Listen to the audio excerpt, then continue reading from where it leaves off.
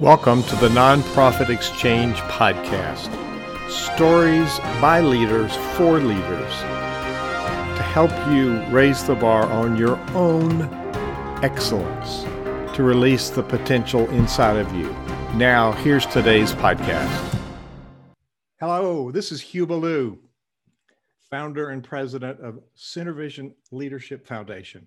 This is an edition of the Nonprofit Exchange. We have guests every week that share their wisdom, share their joy, share their stories, and influence us to learn. Sometimes we have people that tell us about the structure of what we do. Sometimes people tell us stories of their organization and progress they've made. Sometimes people have other stories and other things that we can learn.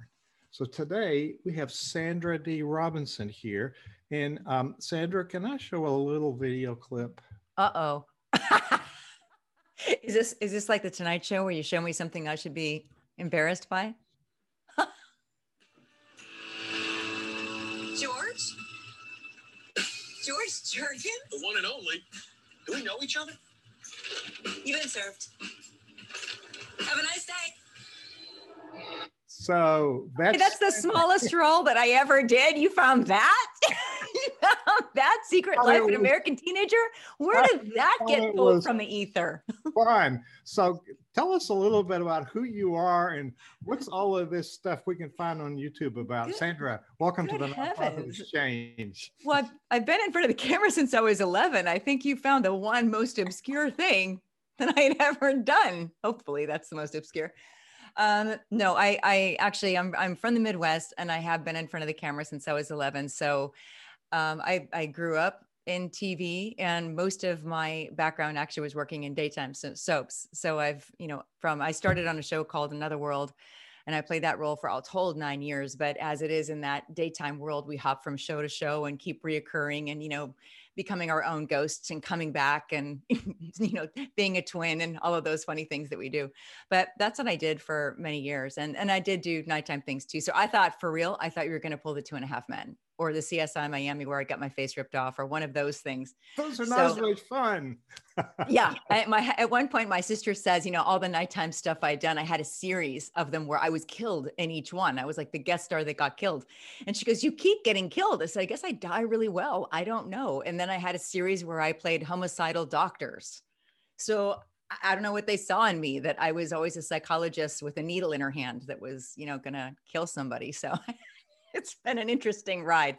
None of it like me, which is interesting that you mentioned authenticity, because I spent most of my life and making my fortune in television being completely inauthentic to who I actually was. So talk about today now. You've Yes. done a lot of different roles. You've done a lot of different things. And now you're doing some different things. But, who we are is sort of a culmination of many things we've done in the past. And True. I call myself an expert because I've learned a lot from the past. You've got an amazing performance background as well. So I moved into coaching in 2010. And my initial venture into this solopreneurship, entrepreneurship in that way was moving from coaching television hosts where I had been employed, because my journey was an arduous one to be able to find my own voice. I was hiding behind my characters and that was my safe space. So I didn't know anything about finding out who I was. I didn't know anything about understanding that I had an issue with self-doubt, as most individuals deal with some level of it.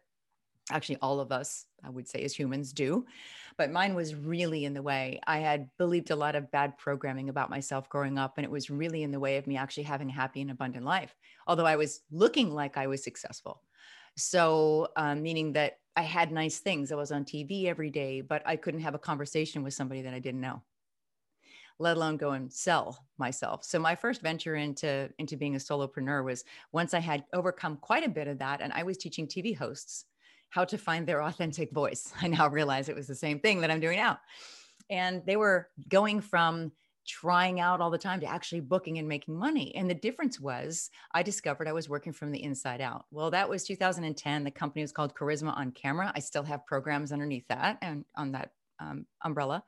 but I sort of morphed into something a little more broad. So I've been nicknamed the charisma coach by media. I tend to work now with influencers and C-suite people, leaders, thought leaders, people that are really making a difference in the world. They have in their heart to be able to change things for the better. And the only thing that is holding them back is a lot of times we get reprogrammed. We, meaning most of us humans that are striving to find our way closer to where we're supposed to, where we're designed to be, as I say it with a capital D. And as we're making that journey, we have some of the programming that's hit us along the way that we have to get rid of. I mentioned that I had some bad programming growing up, and I had a mother that, really enforced that life would be better if I hadn't been born. I'm not the only one that had that kind of, lie that I believed. And I know I'm not alone in that. And sometimes we can think, well, I've moved past that, but that little piece is still there and it's keeping us from actually owning who we're designed to be. And so my pleasure now is actually working with leaders, whether it's a leader of a company or somebody that's leading a mass following on social media, or it's somebody that is leading nonprofit. I do quite a bit of work with leaders in the nonprofit world. And sometimes it's because their belief is, I don't really have to be seen. I just want to bring attention to the cause. And the reality is they are the one that has to be seen. And so there's some things that have to be rectified with that. And they have to, I think that it's the same journey that I had, where I had to really attach to who God designed me to be, and not just accept it, but actually love it, forgive myself for a lot of things, and start to change the language that I was using as well on myself so that I could use better language and empower other people. That's a lot of good stuff. It's been a journey. It's been a journey. Well, you're authentic because you're just dealing with it straight up, and you're telling the truth like it is. Yeah, the truth is simple, but simple can be very deep, right? And just realizing, putting your feet on the ground and saying, this is who I am. This is who God created. I heard that come through. And that's powerful. That's very powerful. So it's transparency and authenticity to who you've been created to be. Now, yes. we in the nonprofit world, and I'm going to include clergy of all faiths in that, yes, because we have these myths that we've inherited about how we're supposed to be, how we're supposed to act, what we're supposed to do.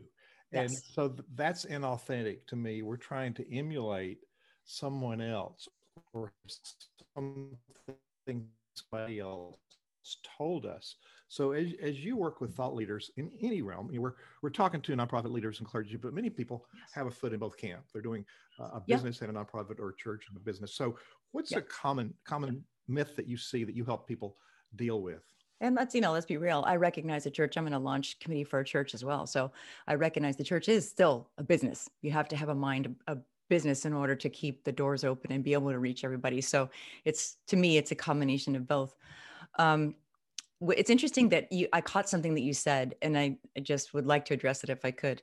The feeling that I say we, meaning the people that are watching the show, I'm including you as part of that, but let's just say, it's so awkward for me to do that. So I'm just going to speak as if it's me, and hopefully you can identify. I had the feeling that I, as you were saying, was supposed to be a certain way in whatever role I was playing. And I don't necessarily just mean the acting role, but once I moved into real life world, the role of girlfriend, the role of wife, the role of leader of my company, the role of speaker, I thought, well, I have to be a certain way. I must appear a certain way. And if I'm not this way, then I am wrong. So the problem with thinking that you are supposed to be one or the other tends to really encourage binary choices, binary thinking, meaning that you're either good or bad. It's either right or wrong. And especially I find in the nonprofit world where the hearts are big, and the same with clergy where the hearts are big, the need to be right is very much something that can actually hold people back. And because what is the definition of right? When the real effort for me is to help people understand who they authentically are. So I'll give you a perfect example. It just happened today. I am upgrading my system, my calendar. And I'm upgrading a lot of things that I'm doing so that I can actually end up serving people better. But kind of like when you upgrade your Apple computer, right? It doesn't always go well when you're like, you come back 6 hours later and you're like, what the heck is going on? You know, this isn't working. It's not connecting to that. Something is, so you're finding errors because you're upgrading. Well, I had the gift, the blessing of errors today. And I had to reach out to a client of all things. And this is so against this is the wrong thing for me to do, is to call up a client and say, may we reschedule? I just make that a policy. I don't do that. Well, I tell you something. I called up the client and I said, I have the gift of an error today as I'm upgrading my system and my calendar. Would it be possible to reschedule for this time?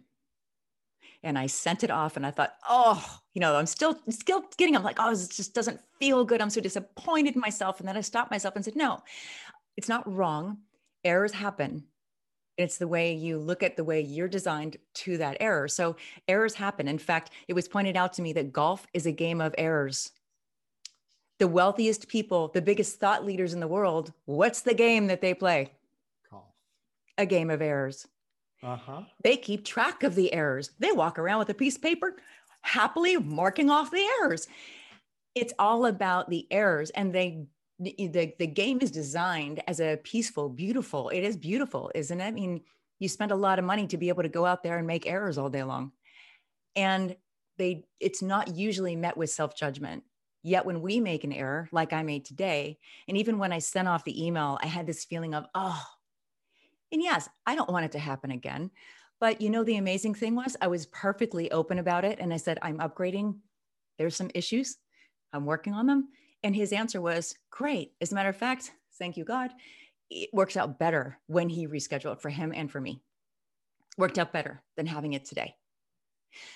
So the alternative to that is what a lot of people do, what I previously had done, which is I've made a mistake. I should be this person. I should be doing that. I should be perfect. It's not going to happen. I mean, we upgrade, we up level, we get better, we learn from every error. And you can see memes that say that all day long, but how do you really treat yourself? How do you really honor who you're designed to be? Like if you look at yourself as I was talking to a friend of mine, I said, you know, I use the equivalent of queen because she was a dancer who had danced in front of queens and kings for around the world. And I said, you know, she emanates queenness to me. And I said, you know, she says, well, I've heard that before. And sometimes we do, we get the feedback for who we actually are from other people and we hear it and we just dismiss it and go ahead and, you know, treat ourselves like the slaves instead of the royalty that God designed us to be. And it's fine to think that because we're made in his image. And that's something that I had to really come to grips with and understand. So when I said to this woman, I said, you know, people were kind of stepping all over her. She's a wonderful heart. And they were really, and she was starting to feel this burden, which I'm sure a lot of people in this audience have felt when the demands get high and I should be able to handle this, right? I'm supposed to be able to handle all this. And she was really starting to feel a little, as I would almost call it, resentment for the situation that's human. And I said, do you think the queen would let that happen? And she stopped and she was like, no. I said, do you think the queen would ever let anybody that was pulling from her near her? No. Okay. Do you think the queen would let people be 35, 45 minutes late for a meeting? Because that was part of the issue that sent this woman over. She's organizing a meeting and people were showing up 30 minutes late. And she said, no, you have to be on time. When they want you to dance, you start dancing. I said, so expect people to dance. And she was like, oh. I said, haven't you felt like royalty at times? Haven't you? Because this is what I see in you. And I tell her what I see in her, you know, almost like this eminence. And she said, yes, I've heard that. And yes, I identify with that. I said, well, that's your design. And I do more than just, you know, talking woo like that. I actually have an assessment that I do. I have a personal branding assessment. And I actually have a way of letting people actually see that for themselves, not just me pontificating. But it was interesting because when I said that to her, I said, do you think a queen would actually put up with that? And she goes, oh no, you would never do that. Okay. Well, you've already been told that's who you are. And the next meeting, I was at the next meeting, and she very firmly said, and here's the funny thing. When I was talking to her, the meeting was still on. She was waiting for people to show up. And I said, shut the meeting down. You're 45 minutes late. And she shut it down. I said, how's it feel? She goes, so good. I'm like, yes. And guess what? Today we have another meeting, and I guarantee you they're all going to show up on time. I know they will, because of how she handled it. And what she had been doing was in so many ways letting that programming of I should be a good girl, I should wait, I should be polite. And we do that so often that we're really not serving other people. She wasn't serving the team by letting them be late. That's a great story. That is a impactful story. And, we don't respect people when we allow that to happen. It's true. And we know we're not on purpose. Things don't get done. You can't start a meeting 30 minutes late because you're afraid that somebody's going to get mad at you, and allow it. So if you don't allow it, that's why I say it's even looking at the church, it's a business. It's a business. You have to show up on time. You have to, and I hate the word have to, but it's, showing up on time, getting things done, having, understanding what people's gifts are that are on the team, helping them find that authentic piece of them, helping them find out, you know what, you should hold other people to a higher standard, and then you lift everybody. We've all heard that analogy before. Writer, author, speaker, priest, Richard Rohr Yes. writes about dualistic thinking. It's either black or white, good or bad, left Yes. or right, up or down. Interesting. And we get into that trap. It's either or thinking. Right. And sometimes it's both and. So you've had, I picked a fun little clip from years ago, but you're Sandra, you've had a transition through life, and you've experienced a whole lot of different people and a whole lot of different situations. Now, it's helped shape who you are, but you've paid attention to all of those learning opportunities. All the errors. Yeah. Well, they're learning opportunities. How about Yes. let's frame it into that space? Yes. No, I look at it honestly as God's learning tool. I had a coach that shared that with me, and I went, okay. And it is. It's part of creation. When things don't go right, it's an opportunity to sit back, take a look at it, and go, huh. Instead of trying to cover it up and work past it, just go, huh, let's look at that.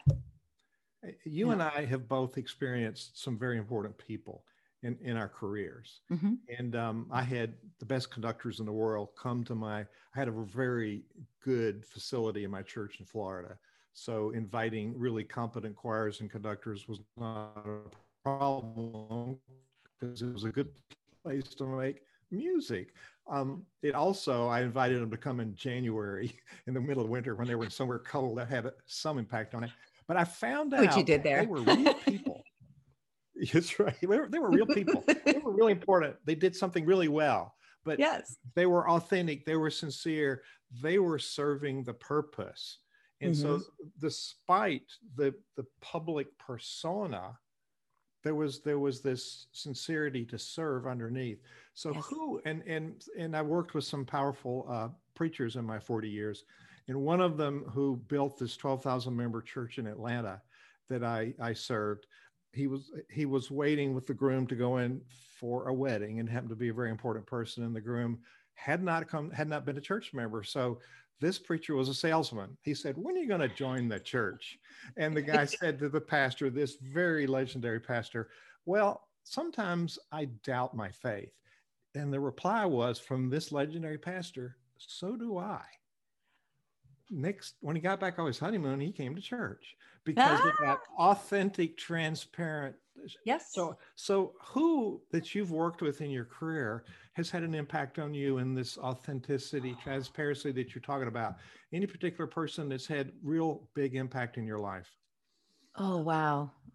There's so many that I could choose from. Gosh. I've got a whole, I have a whole slew. I have an entire Excel spreadsheet going through my head right now. I was going to say Rolodex, but then I thought people don't even know what that is anymore. So let me think about that. I'm going off script here. I'm not doing our questions. So No, that's I didn't okay. worry. It's an awesome question. And I mean, wow. There are directors, there's casting directors, there's some actors. It's interesting because actors tend to morph. People say, oh, you stay in touch with a lot of actors, and I don't. Because like I did, they morph their personality and their lifestyle with what's going on in their work life. And I was always drawn to people that were a little bit more steady, probably because up until I started doing the work on myself, emotionally, I wasn't steady. So I wanted to be around people that were steady. Isn't that interesting? Absolutely. We find ways. While you're picking one of those many people, Mm-hmm. there's an authenticity of who we are versus what we do. Yes. And we tend to confuse those. So you're on stage, Yes. and I want to talk about presentation and skills and whatnot, but you're on Yes. stage, that's your work, but you're still you. So how do you maintain the you when you have to present? That is my specialty. And someone did come to mind rather recently, in fact. And she's, her. She just joined an organization that we're in. I had a wonderful talk with a woman known as Grandma Sparky. Oh, yes. Okay. So she's in my mind because it was one of the most recent things. Older woman, international exposure with what she's doing. She does this wonderful thing to empower children and people all around the world about handing out blue ribbons and inspiring them to hand out ribbons to other people to build people up and build everyone up worldwide. It's an amazing thing. And it's just had incredible outreach. There's been a movie done on what she's done. And I sat on a phone call with her. And what I loved was her saying that at one point she had everything. And I mean, very wealthy, beautiful home. She told me where the home was. I could envision it on the water, California, the car that she was driving. And she said, I actually considered taking that beautiful car and driving off a cliff. And I knew exactly where the cliff was going to be. And I knew exactly how far the fall was. And I knew that it would kill me. And to look at what she was able to accomplish, because she got the download one day, no, you can't do that. Meaning, because she considered this was when you become suicidal, you actually get pragmatic about it.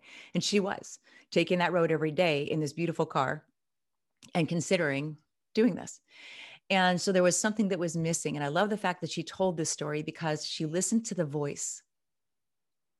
And so being inauthentic can appear very successful, which is, I think, Meghan and Harry had their interview with Oprah not long ago. And Meghan actually said, never assume somebody else's position or what they're going through in their life is what they seem, because you never know what is going on underneath. And Helisa's story was exactly that. Grandma Sparky's name is Helisa. I don't know if I said that clearly. So Helisa was sharing this with me, and she said, that voice came and said, you can't drive your car off because you're going to be empowering millions of people around the world, especially children. And she was like, I don't have any way of doing that. But the how isn't our job. That's his job. Our job is to listen and to identify how he programmed us. And just like a lovely Apple computer, we're going to have errors every once in a while. But that's exactly what I do is I take people back. So I don't say that I teach them how to perform. I help them remember who they are so that when they're speaking, whether it's leading a boardroom meeting or raising funds from a stage for their nonprofit or teaching from their pulpit or leading their company or doing a video or getting in the media, that they're coming from a place that they're not only comfortable in, but they know inside out. Are you comfortable in your favorite room of your house? If you want to feel good and you want to relax, you go into that favorite chair. Yes. So that's how I want people to feel in their skin, because I know what it's like to not feel that way. And the more you appreciate what you've been given, even if it has errors once in a while, like me today going, yeah, I have the blessing of an error. It's an opportunity to upgrade every single time. And every time we upgrade, we step closer into what we were designed to be. So when I say remember, that's when I said to the woman that I said, you seem like a queen to me. Have you ever been told that? She said, yes. I could probably go back and ask her. It's one of my favorite questions to ask, and I'll pose it to your audience. When I'm from the stage, I love to ask this question because I would not be surprised if I knew the answer to the woman that I said, you seem like royalty. I bet when she was little, she was doing something related to that sense of what I get from her. And so I'll ask somebody, when you were 6 years old, in fact, Hugh, I'm going to ask you, when you were 6 years old and time stood still, what were you doing? I lived in Tallahassee, Florida, and it snowed. So were you playing in this? No, you mean you actually remember that was a day that it snowed into. So what did you do? I went out in I had a jacket. Usually people in Florida don't Amazing. have jackets, but I had one, went played in the snow because it was a one-time and forever occurrence almost. Interesting. So did you go out and play by yourself, or did you get other people? Just me. Just me. you. And my mom, she wanted to make sure I didn't get in trouble because I didn't know what this was. That's really sweet. Okay. So what I see from that is that you take opportunity when it shows up and you like to have a good time, which when I was watching you sign on to this and get things ready and get people excited about being here with you, that was exactly the feeling I got from you, almost like this wonderful childlike joy of life. So it makes sense that would be a memory that comes up for you. Now, most people, when I say, what were you doing at 6 with made time stand still? I've had, for instance, one woman say to me very clearly, I remember this because she's one of the few that actually came to tears when I said, what were you doing? And she said, I was dancing. And along the way, this is a perfect example of the programming. Somebody said to her that she wasn't good. So she quit. Even though she was winning competitions, something in her believed that, and she quit. And then she got married and she had kids. And I said, so are you still dancing? And she started to cry. I've had people do that with singing. It doesn't always have to be a creative thing, but I noticed that creatives, when they stifle that, and it's not that you have to, if you're creative, that you have to have a job in the creative world. It just could be that you have it as a passion. So my recommendation to this woman is, I said, sweetie, will you do me a favor? The singer is the one I'm talking about now. Same thing. This woman said, I was singing. I said, are you singing now? She goes, no. And she started to cry. And I said, may I recommend to raise your happiness level in your life and your feeling of abundance? Would you go find a choir? She goes, my church has been asking me. Then I went, would you go and say yes? That will change. That will remind her of who she was when she was 6 years old, and bring some of that back so that she can remember her design, at least a piece of it. And then it's kind of like a puzzle. You start to put the other stuff together and realize that it all reinforces one another. I mean, he doesn't make junk, No. No, that's part of my stories I tell in my keynotes. So you started with the word authenticity. Yes. Suggested that transparency is also part of the mix. Yes. And as you're speaking, awareness, you were aware of yourself and what was going on and what you needed to do to address those what you call errors. And so I had outside help. I'm not going to lie. Well, I had help from, to step into my faith a little bit. I had help from God when I was a child. So something in me didn't feel right when I was with my mom. And that was my actual design, how we all came into the world. Perfect. Kind of fighting back and going, it doesn't feel good. So as a kid, all I did was I just went outside. And nature is truth. That's where a lot of people find God. They feel connection there. And I did. And so I communicated there. I learned there. I felt good there. And because of that, whenever I would hear those words from my mother, there was always that, I don't know. I did end up at one point really owning it when I ended up getting bullied in school, when I started showing up and modeling in commercials and things. I had a bit of that. So it got to be too much and it did overwhelm me for a while. Creating, my reaction was creating an eating disorder and all kinds of stuff. So I'm not saying that, hey, I've always been great, but there was in the beginning, something inside of me that was looking out for me. And so at some point I had outside help. I had several coaches. I really believe in having coaches or advisors or somebody that can step in, even if it's a member of your church, somebody that can, even if you are the pastor, the leader of your church, I think you still have to have somebody that is going to be the person to speak into you and call you to sit and look at the errors and to recognize the things that are your amazing gifts and the strengths that sometimes go dormant, and to make sure that you're using them all, so. Give yourself credit for having one mouth, 2 ears, and 2 eyes. You watched and you listened more than you were listening. You paid attention, you listened. I want to delve into the sphere of influence of a leader. I'm going to do a commercial break here, but can we come back? You and I both experienced what we call ensembles. You have an ensemble theater company, acting company. I have musical ensembles. Yes. And Yes. each of us is influencing others. So I want to talk about our magazine. This is our friend Frank Shankowitz, motorcycle policeman, started this great worldwide nonprofit. And Frank is no longer with us, but his legacy is here. We publish his magazine, Nonprofit Performance, and it's published by a company, it's printed by a company called WordSprint. We publish it, they print it, but they mail it for us. WordSprint works with nonprofits all over, helping them stay in touch with their tribe. You put a piece of mail, it might be a magazine, might be a postcard, it might be other thing. You tell your members, your supporters, what you're doing. It's good stewardship. Let them know good things are happening. If you tell them what you've been doing, tell them what you've been doing, tell them what you've been doing. It's the right message to the right person on the right schedule. And then at the end of the year, when you say, hey, we're doing a fund drive, they're all on board because they know what you're doing. It's top of mind marketing. It's relationship building with the people who love you, who supported you. So let's stay in touch. Wordsprint.com. Bill Gilmer and his team will help you figure out how to keep your donors loyal and donating and active because they know what's going on. Wordsprint.com. So Sandra, we both experienced ensembles, and Yes. what I know about leaders and what I teach about leaders is we influence others. So even if you're in the middle, I worked in mega churches and influenced them from middle management. I wasn't the preacher, but I was impacted people all around me. So talk about leading from within, leading from your position of influence. Yes. I mean, I have a talk that I did for quite a while. In fact, I guess I still do it if somebody wanted it. But I thought it was interesting, the power of influence, and it was entitled "How to Be the Most Influential Person in the Room, Even if You're Not the Wealthiest." And what it is even if you're not in a leadership position, you have influence. You have influence in anybody that you have influence when you step out into the world and you go into a store. The difference that somebody can make. I remember Joel Osteen's wife influenced somebody without even knowing it. She walked by a woman that was, exiting the church, and she took a look at her and she goes, "You are so pretty." And she just kept walking, and later found out that that girl was actually suicidal.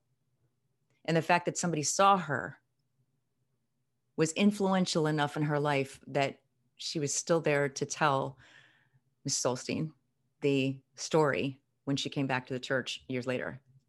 So influence can happen no matter where you are. If you're working in the mailroom, if you're getting coffee for a company and you do it to the best of your ability and you do it authentically with us, if you're curious, be curious. If you're funny, go ahead and be funny. Find a way that you can bring who you actually are to whatever task it is that you're doing. And, Joel, why can't I remember Joel Osteen's wife right now? Her name. Somebody out there knows it right now. But her gift is recognizing beauty. It's one of the things that she just does. She seems to do all the time. It's very natural for her. So living in her authentic space, she went by and she acknowledged somebody. And if you were to do that for somebody that's in your team, you're making a huge influence, even if it's somebody that is above you on the ranking.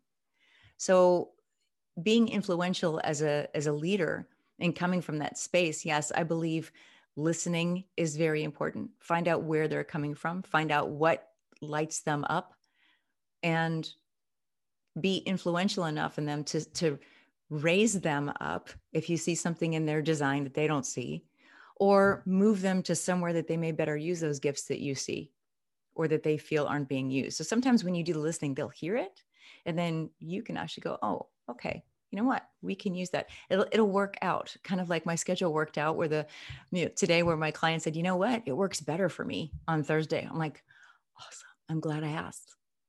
But sometimes if you stay in the, well, I should push this person to do well in this position, it's not really being authentic to who you are if you're holding a safe space for them, which when I work with a lot of the folks in the nonprofit world in particular, that is their gift. They all seem to say across the board, I create safe space.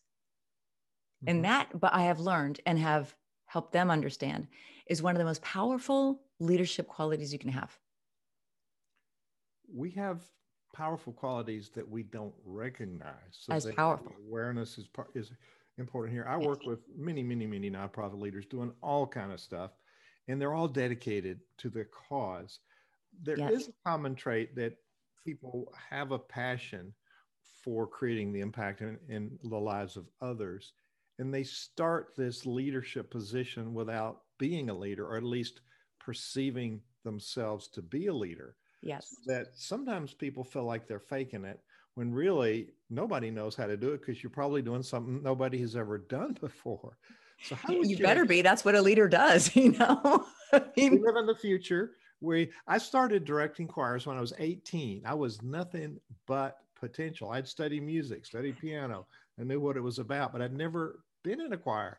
But I believed I could do it, and I just proceeded and put together what I knew. When I got my master's at 48, a few years later, I determined all the things that I didn't know. It was quite embarrassing. But so let me guess, you made a lot of errors? yes, ma'am. Do you keep track of that, you know? And yeah, No, those are good things. you have to let it go because it sits on you. So what would you No. say to people that don't feel authentic when they're really doing the work they've been called to do and they're doing the best they can? What would you say to those people to encourage them to keep going? I think what you're talking about is the imposter syndrome for some people. Yeah, you feel that way. In one. And there is a time that has served me to be able to, that was my dog moaning. I don't know if you heard that. That wasn't me. It just, I do worry about that because she sounds like a man moaning, and it's just my German Shepherd. I swear. We believe you. Welcome to the Zoom world, right? Like you never know what's actually going on. So that imposter thing, I definitely understand that. And I definitely know that there have been times when I have been able to go, okay, you know what? I may not be feeling this 100%, but I'm just going to go in and act as if. And sometimes that's what you have to do. And it works out okay. I wouldn't rely on it, but I wouldn't be afraid of it. If it's what it comes down to, then do it. Because here's the thing, when it works out, your body goes, yeah, that felt good. Okay. So kinesthetically, you can do it again. And suddenly it's like that riding a bike. It might be a little shaky at first, but then you step into that. So there's nothing wrong necessarily with acting as if you're totally in control. Just make sure that there is that sense of personal forgiveness if an error occurs. It's hard to forgive ourselves, isn't it? It's very hard. It takes a lot, and we can say it, but do we really do it? So, yeah. So I will actually write down what I'm forgiving myself for if I'm having a difficult time. And I'll say the lesson that I learned from this error is, and I am grateful for this lesson. Thank you, God. And, you know, moving forward. And then it's out of me. I'm not holding on to it anymore. It's out of me. So it's kind of like saying, sure, I forgive that person, and then having to forgive them again and forgive them again, you know, and we do that. But if we just decide, see, making a decision is part of really strong leadership. And that decision making process is for us as well as everybody else. So deciding that, yes, I'm really going to forgive myself and accept the blessing instead of the shame, the guilt, whatever is attaching to you. Really just release it and say, thank you, God, there's a blessing in here. I see the blessing in the error, and I forgive myself. Moving on. You have extraordinary communication skills because you focus on relationship. Yes. And I do believe, and I teach, that the foundation for leadership, the foundation for communication, and the foundation of our success in our enterprise, whether it's for profit or for purpose, I call them, it's based in relationship. Yes. And so you also work with people and horses. You do this communication thing with horses, right? Yes, I do. And it's just interesting because as you were saying relationship, for some reason, I pictured you in front of the orchestra and just realizing that that's relationship too. So if one is off, you know, if one instrument is off, the choice is to match that instrument or to pull them back into alignment. So there's a lot of relationship that goes on with what you have done for all your life as well. Yes, the horses are interesting because remember, as I said, I found that nature is actually felt like truth to me. Although I didn't understand it at the time. It was more of a subconscious attraction to it. And I do think that there is something about horses in particular. Some people have this romantic vision of them. Some people are just slightly afraid of them. Whatever it is, some people think they're sexy, or they have a history with them when they were little. They had a pony or something.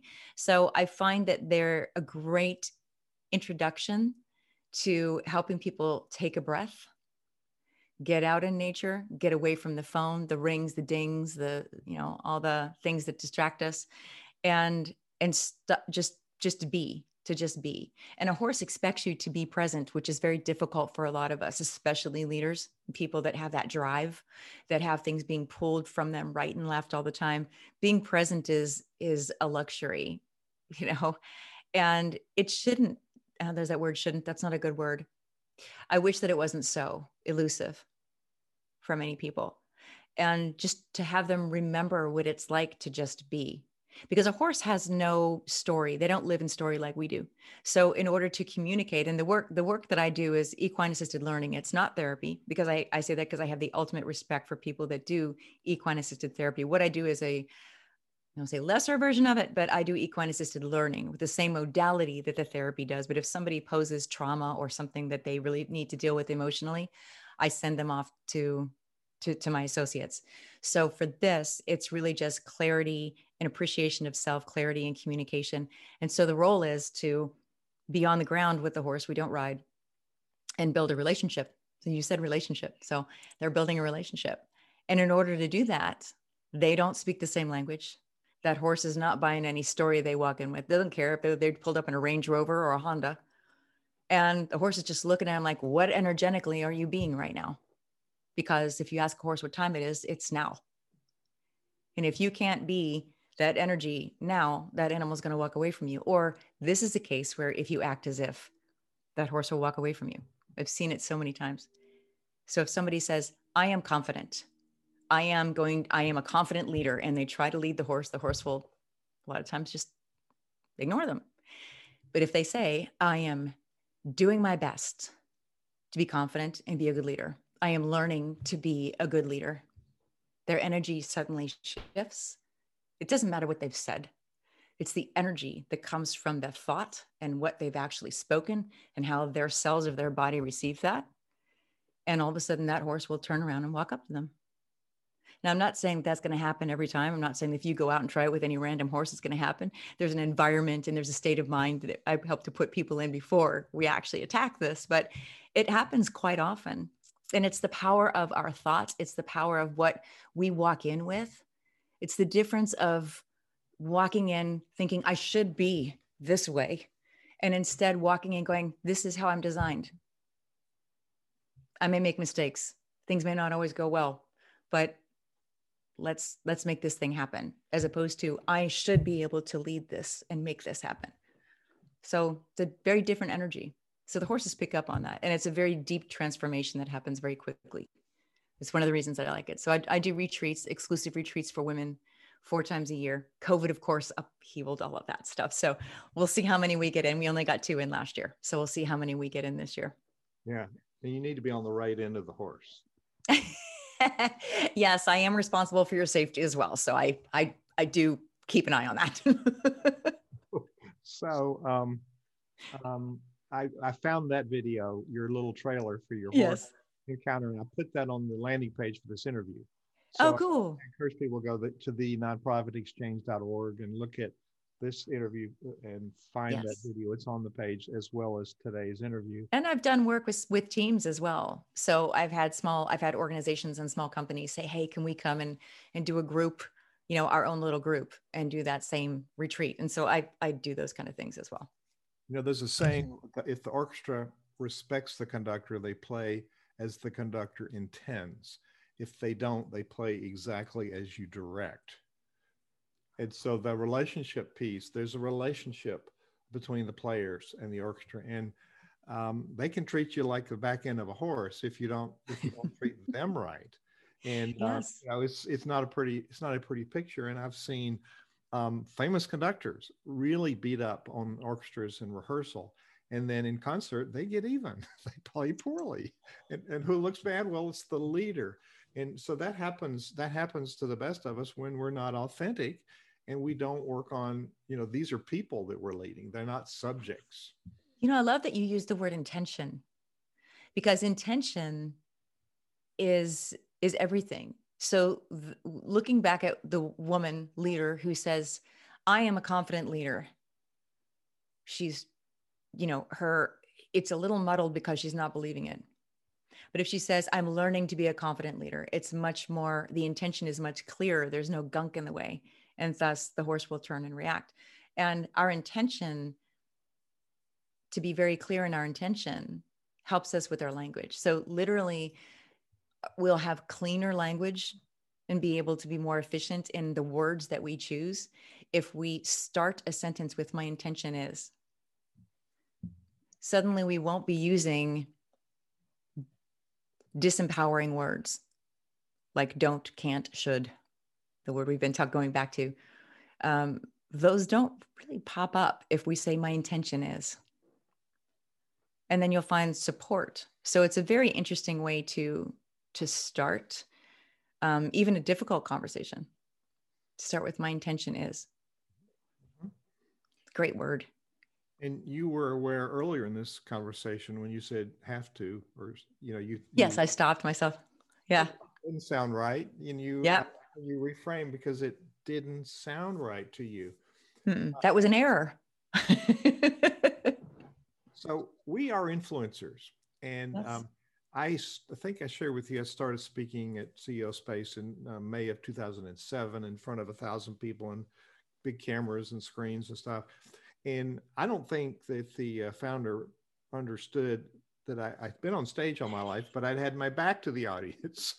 So there's a presentation skill. Now, the authenticity, we are presenting, we are sharing with people our vision. So we're influencers, and we want people to respond not only to our words, but to us and to the message. Yes. So what tips? We do stupid things. We don't rehearse. We show up, fragmented. What words of inspiration? You've been on camera. You've been on stage. Yeah. You're a polished performer. And I'm very all of a sudden aware that I'm interviewing a professional interviewer because you've had an interview show where you interviewed celebrities.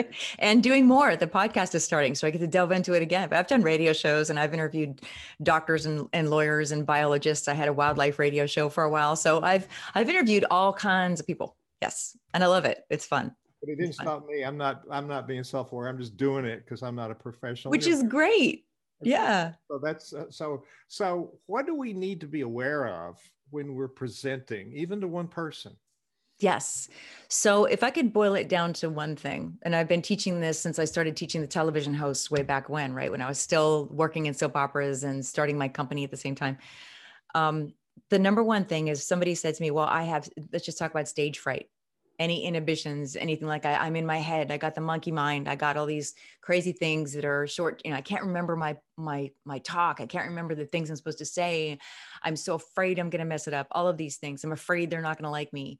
I hate public speaking. I mean, this is the stuff that was coming at me. And I, for one, would black out if somebody handed me a microphone and told me to be me. Tell me to be a homicidal doctor, right? I could do that. Don't hand me a microphone in the beginning of my career and say, just be yourself. Because I would literally block it out and not have any idea what I was saying. I just would get rid of the microphone as quickly as possible and run off in tears. I mean, I was bad. So the number one thing that I would say is, whether it's a presentation to one person or a presentation, as you said, your first speech was to 1,000 people with the lights and the screens and all that, really understand to your core who you're there to serve. What is it that you want to leave them with? And when I first started speaking, I was selling from the stage. That's how I fell into it, right? So I would give information and then, serve them by offering them a training that I was doing. And at first it was like, oh, I feel so sleazy selling from the stage. And I had to reverse that and go, no. I'm up there. Not only do I have to present something of value to see their heads go, yes, I get it, but then show them by offering them further training, how they can actually implement it. I am not serving them if I don't offer them more. So my fear of sales went away. Any fear of asking for money went away because I am actually serving something way bigger than me. It's not about me when I'm up there. Mm-hmm. And that's the thing to remember. Just, think to yourself, it's not about me. And I have a wonderful exercise that I do mentally that helps open up this is going to sound woo, but it does work, to really center and then open up your awareness to just bring everybody into your peripheral, and everything that you can sense, you're sending love to and bringing them into your embrace and serving them.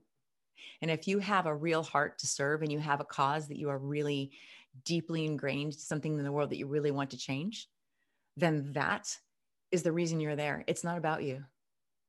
And when you realize, oh, it's not about me, then the second you start thinking, are they looking at my outfit? Am I sounding okay? Am I going to, no. The second the word am I comes up in your thoughts, reframe. I'm here for this purpose. I'm here to deliver this. It's about what you're giving. And that helps immensely. And what does that come back down to? Just what you had said before, the word intention. My intention is. And you can even say that to yourself as you're walking up going, my intention is. And what is it? And that's the reason you're there. So it sounds funny to say, love yourself and love your design and love your authentic self. And then it's not about you, but it's not. Give us something, what's your final shot, your challenge to all of us who are leaders? Gosh, okay, I'm going to leave you with one thing. It's actually the story of in the beginning of my book. I'll tell it quickly. So, and it's horse related, of course. So it just bring all back around, but we moved here to Austin and we only had 2 horses. I think Bob alluded to the fact that you start and they sort of, you don't keep one horse for very long. If you keep it, then you get 2 and then we have 5 now. So, but we came with 2. And my goal was to be able to leave our ranch, which was less than an acre in California, and give them land to run. And so I was super excited once the gate was up, the trucks were done moving, and I could take the horses from the barn and actually take them to the open field. So I'm super excited. I put the halters on, I lead them out, and I'm expecting them to do what God designed them to do. In my mind, it's that romantic version of the horse with the wind blowing through their mane, and they're just running free and having this, they're being a horse, which is what I really wanted more than anything, especially because I had an older horse that I loved to death. She loved to run. So I take her to the edge of the field and I take off the halter, I take off his halter, and I stand there and they run 5 steps and then turn around and haul their butts right back to the barn. Not once, not twice, but 3 times. So it's kind of like they didn't want the gift that I was giving them. And I'm walking back, I'm thinking, this is crazy, because don't they see this is what they're designed to do? And I'm kind of moping and grumbling on my way back to the barn for the 3rd time. And I hear this download. And I swear it was God's voice very clearly saying, when have you done this to me? When have I been designed to do something and instead listened to the bad programming and not being authentic, stepped away from the opportunity and didn't go into the field, even though I was designed to do it? So not to live in regret, but the next time that you think, I don't know if this is right, tap in and do it. Take the opportunity. So I'll leave with that. By the way, it took 4 days. And then I have a very shaky video of my older horse, who was 20 at the time, kicking her feet up in happiness over her head. And both of them ran around the field 2 or 3 times in full gallop. So it was great.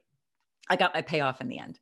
So SandraDRobinson.com is where you can find about Sandra and her work. And there's a contact button there. Click on the contact button, Sandra D-E-E Robinson, ROBINSON.com. Sandra, you are an inspiration, just showing up, but then you start adding to that. It's just given us so much to think about today. Thank you so much for being. Well, thank you. I love your energy. It was so much fun. I loved your audience, and thank you. Thank you very much.